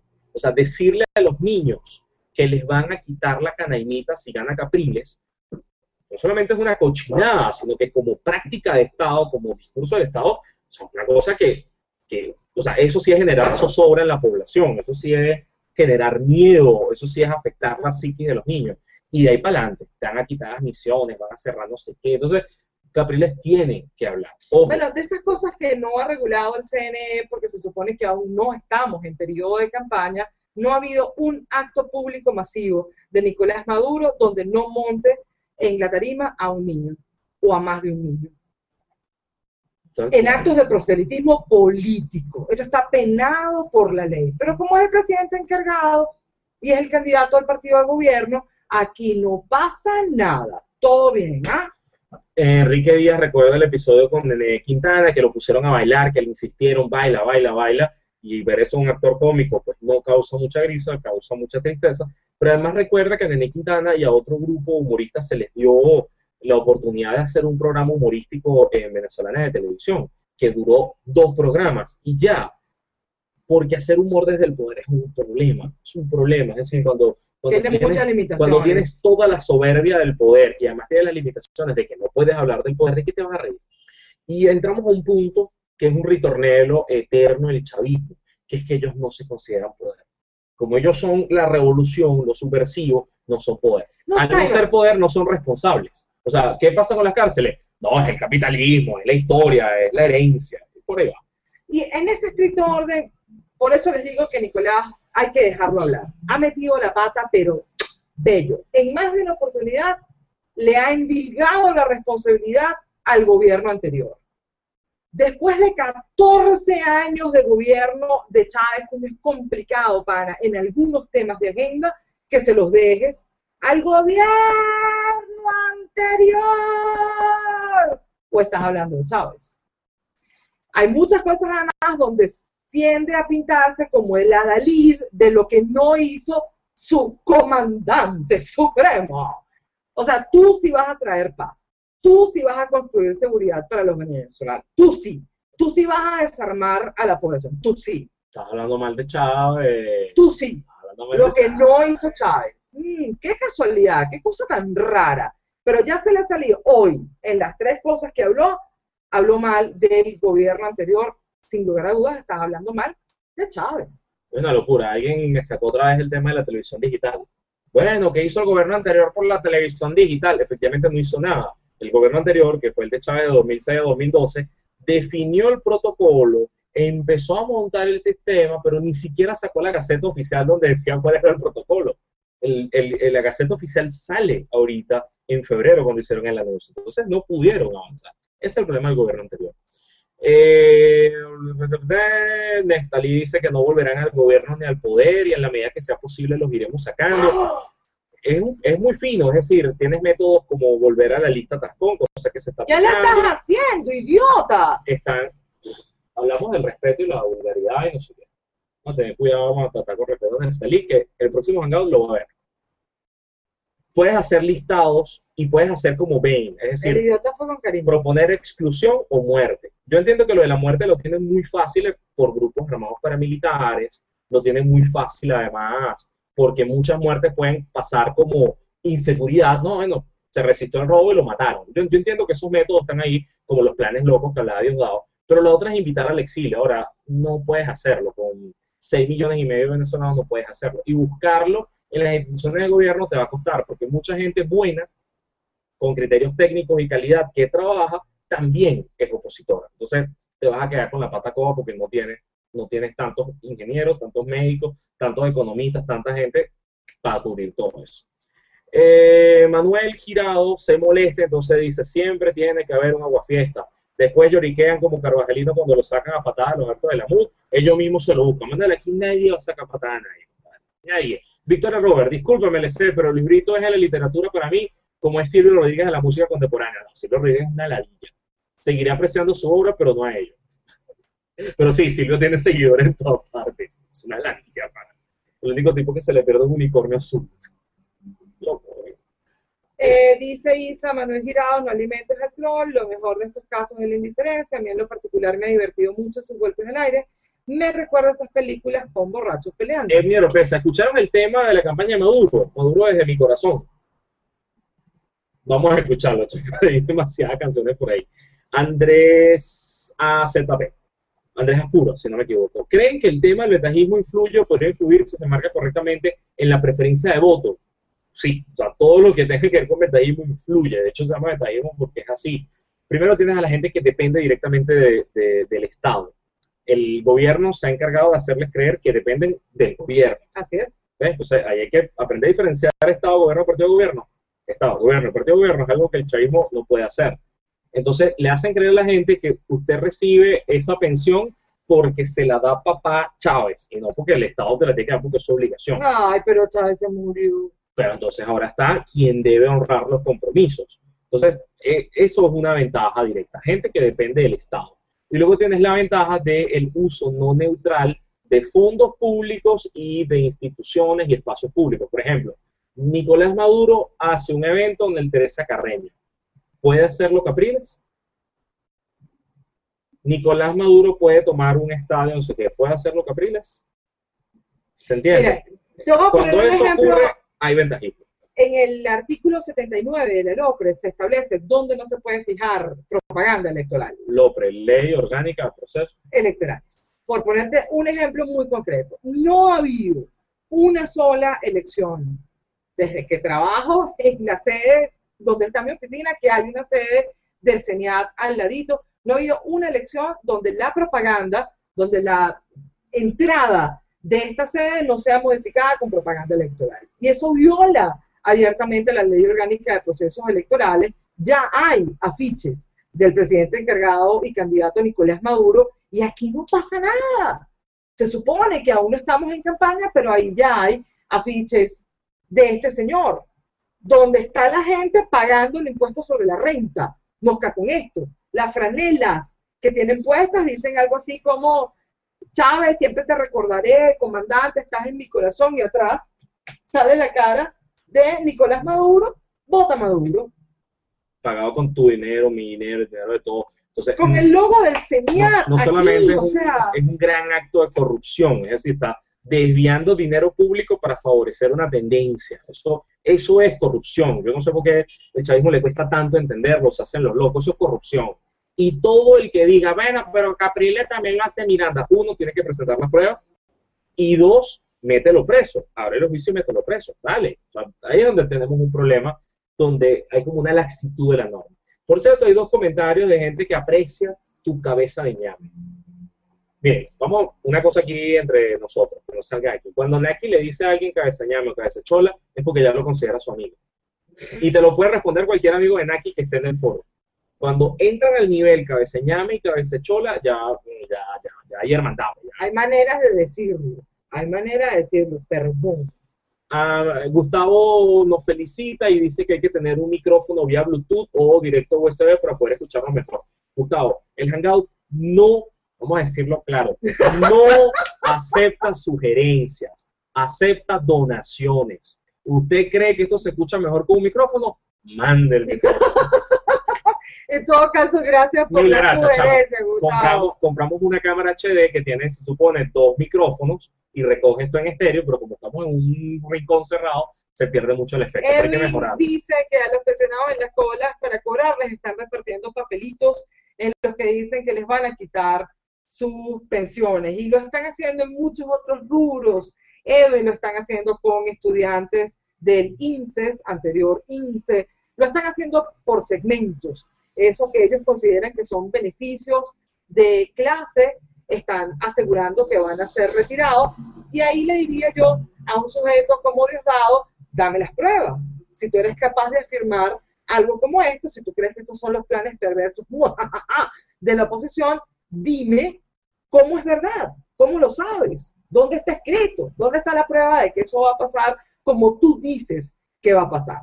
Ya empezamos otra vez con el tema del plan B y los bichos que lo van a hacer mal, y tú sabes que esta gente lo va a privatizar todo, mientras nosotros no se lo entregamos al pueblo, bla, bla, bla, bla. Los únicos que aquí han hablado de magnicidio, de atentados, de violencia, ¿quién nombra obsesivamente la palabra violencia si no es el candidato y presidente encargado Nicolás Maduro? Nadie más lo hace. Lo que tienen capacidad de activarla. Cada vez que el tipo dice que hay un plan para matar, asesinar al candidato de la derecha patria parasitaria, para mí es una invitación abierta a sus grupos violentos y armados a decirle, mira, que se lo rapa le doy un premio. Y además te lo puedes rapar y le echamos la culpa a la CIA. Así que ¿Qué más quieres tú en la hay vida? impunidad garantizada. Tú rápatelo, dale, que le han echado la culpa a los gringos y ya. Dale, flaquito, dale. Ese bicho no sobrevive. Eso es un Pero el grande. único que menciona obsesivamente la palabra de violencia, menos para lo que tiene que... Miren, señores, este hombre ha sido capaz de justificar nuestros niveles de violencia con la cantidad de armerías que había para el momento de la primera elección de Hugo Chávez. 4.000 armerías en toda Venezuela. En este momento todas están cerradas. Y siguen los muertos. Y hay más muertos. O sea, creo que hubo más muertos en enero o febrero que todos los que hubo en el año 1999. Con 4.000 armerías abiertas. Miren, aquí han llegado al punto de la locura de decir que el asesinato de policías, bueno, es un daño colateral de haber sido tan eficientes en el desarme de la población. Porque como ahora no hay armería, entonces los choros matan policías para tener pistolas. Entonces, ¿qué le estás diciendo a las esposas de los policías? Tranquilas, es un daño, es un collateral damage, en el mejor estilo Bush. Nos gobiernan republicanos, por si no se habían enterado. Al mejor estilo Bush, decirle a la gente, mira, tranquilo, o sea, aquí es normal que maten a los policías, así que tranquilo. Pero hay otro punto con lo de Edwin y los papelitos que le entregan a la gente para causarle miedo porque le van a quitar la pensión y tal. En el fondo es subestimar el poder popular. O sea, se supone que tú formaste al pueblo, le diste conciencia al pueblo, el pueblo se apropió de los logros, el pueblo los va a defender. Es decir, el primer día que Capri le diga, se acabó el seguro social en esta verga, no va a estallar el país. No, verga, es una palabra hermosa. No va a explotar el país, es decir, el pueblo empoderado no va a salir a defender esos logros. Entonces, esa estupidez, en el fondo es subestimar al pueblo una y otra vez. ¿Por qué? What would Chávez do? Chávez habló en nombre del pueblo, ahora tú tienes que hablar en nombre de Chávez. Insisto, la autodeterminación de los pueblos alcanza hasta que usted tiene una perspectiva mucho más fascista de esta historia. ¿Por qué? Porque usted es el que tiene la autoridad moral para pensar por el pueblo, para decidir lo que el pueblo debe ver, para saber lo que el pueblo debe decir, para entender las respuestas que el pueblo debe dar.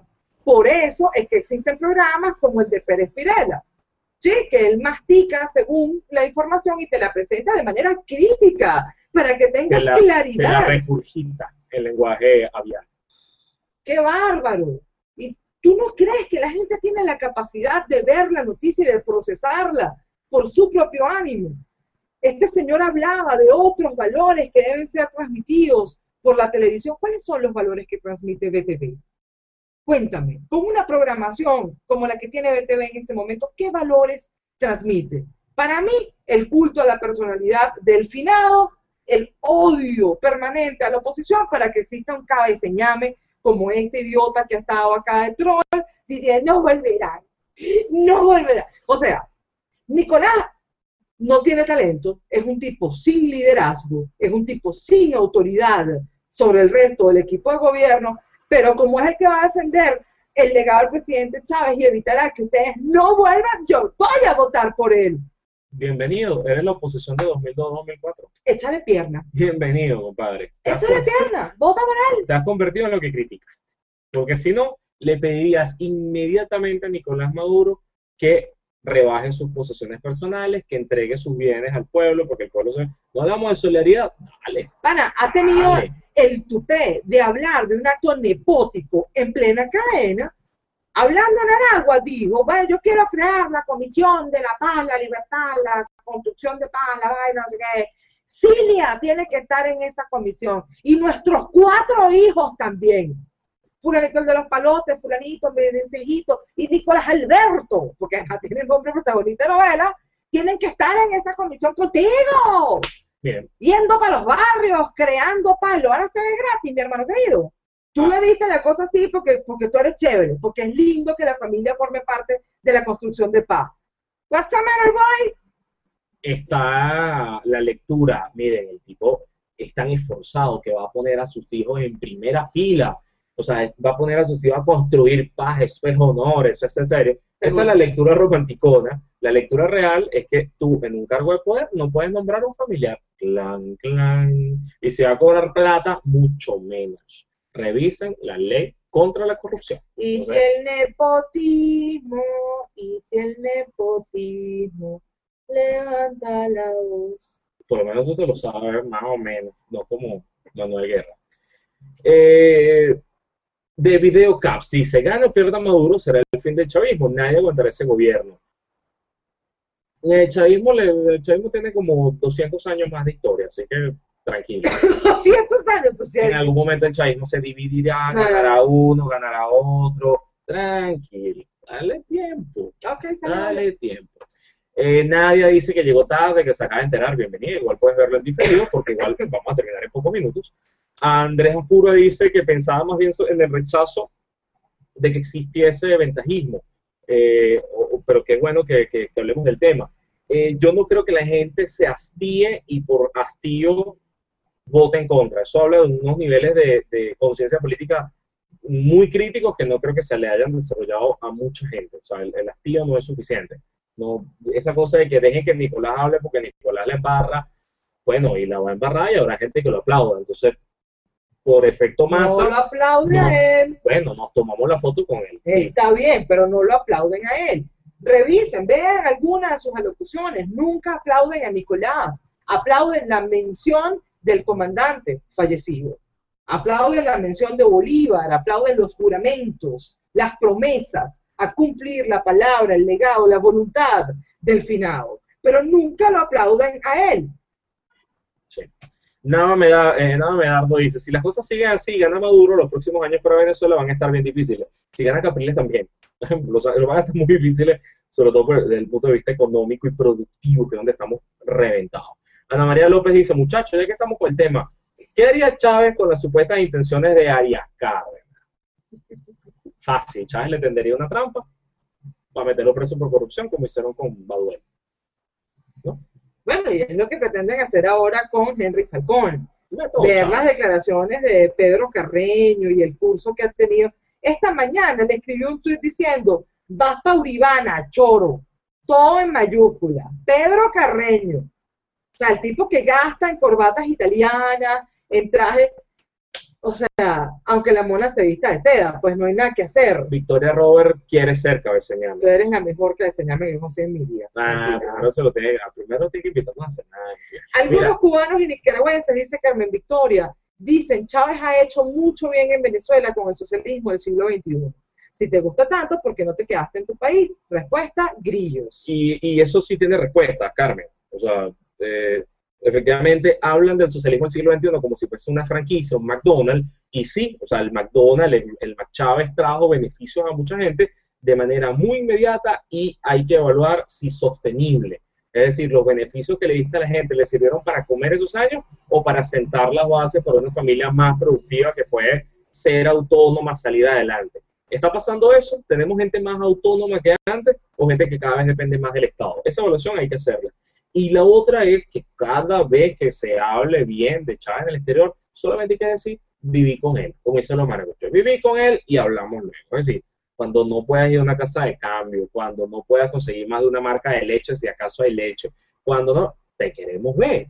Cuando vas a la panadería y te dijeron, no, mira, la canilla se acabó porque por ley hay que hacer 100 y lo demás, para poder rendir algo el trigo, porque no hay trigo. Entonces, cuando veas eso, hablamos de eso. Cuando tengas que ir a la morgue de Bellomonte con un familiar, hablamos de eso.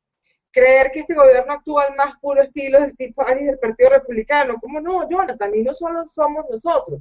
Hay mucha gente que ha entendido el carácter profundamente reaccionario de derecha de un gobierno no hay nada más ridículo, además, que ver a partidarios del Partido Comunista de Venezuela intentando separarse de las bárbaras declaraciones que han hecho militares en este país. Es un ejercicio complejísimo que usted tenga que sentarse al lado del alto mando militar. O sea, lo que niega tu propia existencia partidista. Es sumamente complejo, pero en efecto, los militares son absolutamente reaccionarios. Usted a tal edad y con tal cargo tiene que estar casado. En el próximo ascenso ya debes tener 2 muchachitos, mejor si son niña y niño. En el próximo ascenso, o sea, allí hay un tema también en el que te planifican la vida que hace. Lo dije la vez pasada y lo reitero ahora. Quien entiende la vida desde la dinámica de ordena y obedezca, tiene negada la lógica de la vida civil. No la entiende. Democrática. No la entiende, o sea, no se halla en la vida civil.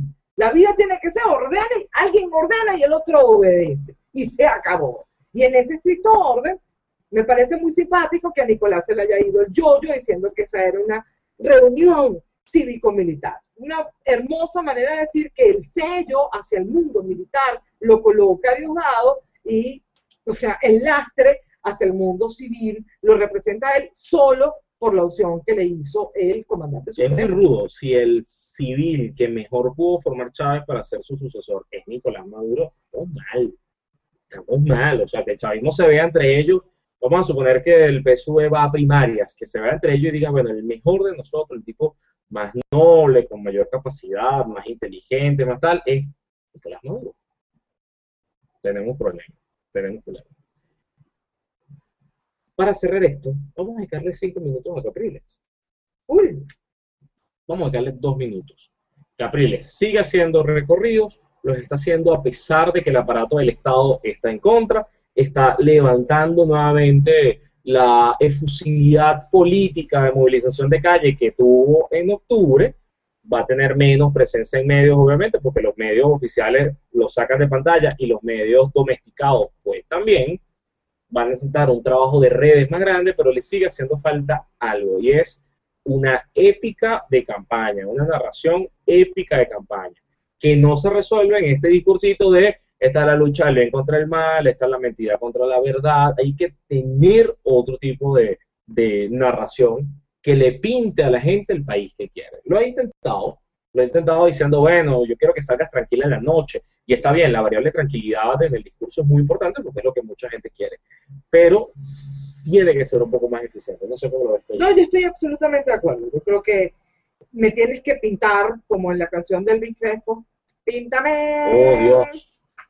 Píntame el país, mi hermano querido. O sea, échame el cuento. El tema de echarle el cuento es sumamente importante, porque vale la pena, dónde van a estar las diferencias, cómo te lo imaginas tú, cómo lo ves tú, y además tienes una tarea medianamente adelantada por la propia caracterización que tiene el Estado Miranda. El Estado Miranda es un Estado muy complejo de ser gobernado porque tiene un poquito de cada cosa. O sea, tiene selva, nieve y volcanes. No hay volcanes en Venezuela. Señores, la canción Venezuela la escribieron Herrero y Armentero, que son españoles y no conocían Venezuela, y hablan de volcanes cuando aquí no hay volcanes, y la usan como un fetiche en todas las fiestas. No, ponme Venezuela, eso me conecta con mi país. Ni siquiera la escribieron unos tipos que conocen Venezuela. Pero la alterada soy yo. Ya, es que me tocaron una fibra sensible. La alterada. ¿Por qué la canción Venezuela es tan popular? Cristo, ya, brother, ya. El rollo aquí es que tienes un Estado con una caracterización efectivamente compleja, tienes de todo como en botica, y que te sirve como una suerte de mini Venezuela, para echar el cuento de cómo se gobierna, qué tienes que hacer en costa, qué tienes que hacer en montaña, qué tienes que hacer en ciudades más grandes. Allí hay también un tema de la inversión, de una política pública que se desarrolla desde lo local, donde ya tienes experiencia y tienes que ser capaz de narrármelo. El tema de seguir incorporando a Nicolás, bla, bla, bla, chévere, lo que tú quieras. Tú guíndate con él a veces que te dé la gana, total, son guindes imaginarios, son un problema tuyo, pero métele a la narración hacia dónde la conduces tú, cuál es la diferencia de hacerlo contigo, cuál es la ventaja de hacerlo contigo. Y hay un elemento ahí que falta, que es la gestión en Miranda. Es decir, hay cosas en Miranda que son buenas. Nosotros vivimos en Miranda, hacemos bien en Miranda, en la capital y también en los valles del Tuy. Bueno, y hay obras de gobernación de Miranda que son buenas. ¿Qué ocurre? Se le achaca a la gobernación de Miranda que la inseguridad es alta. Fino. El Estado, o sea, la gobernación del Estado de Miranda tiene la policía de Miranda. Ajá.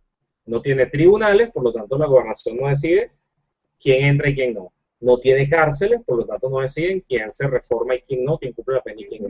No tiene policía científica, por lo tanto no puedes averiguar ningún crimen ni desactivar ninguna red de secuestro, ninguna cosa grave. ¿Vale? No tienes a los jueces contigo, no tienes a los fiscales contigo. O sea, exigirle a Miranda o a la gobernación de Miranda que resuelva los problemas de seguridad queda en un terreno medio. Ahora, gestión educativa, hay cosas que hay que hacer. Infraestructura, lo que le han permitido hacer. Gestión social, hay cosas buenas. Participación. Entonces, a Capriles también le falta decir, miren, lo que yo he hecho aquí puede ser replicado acá. ¿Por qué no lo hace? Justamente, yo creo que ahí sí hay una diferenciación de no darle rentabilidad a una gestión que está vinculada más a equipos de trabajo que no serían necesariamente los que replicaría en el caso de una victoria presidencial, pero que es un asunto de equipos, ¿vale? Que tiene que ver con una gestión mucho más plural, que les supera. Por eso pueden buscar la obra que les dé la gana en Miranda y no verán la cara de este señor ni el nombre de este señor en el muro de un colegio, ni en una ambulancia, ni en una valla. El tema de Miranda no está asociada al sujeto, la gestión no está asociada al sujeto, sino a los equipos de trabajo que lo han hecho posible. Creo que en ese estricto orden ha sido un tipo muy respetuoso con separar la contienda, la épica de la contienda de la gestión que ha hecho particularmente en su estado. Nos están viendo desde Boston, nos están viendo desde Washington, nos están viendo desde Colombia. Saludos a todos ellos. Señores, son las 10:40 de la noche. Madre mía. Y es momento de cortar este hangout. Le agradecemos a las más de 80 personas que se mantuvieron conectadas seguidas todo este espacio y a los que fueron y vinieron. Sabemos que es excesivamente largo, pero hacía falta actualizar temas de política. ¿Cuándo nos podemos volver a ver?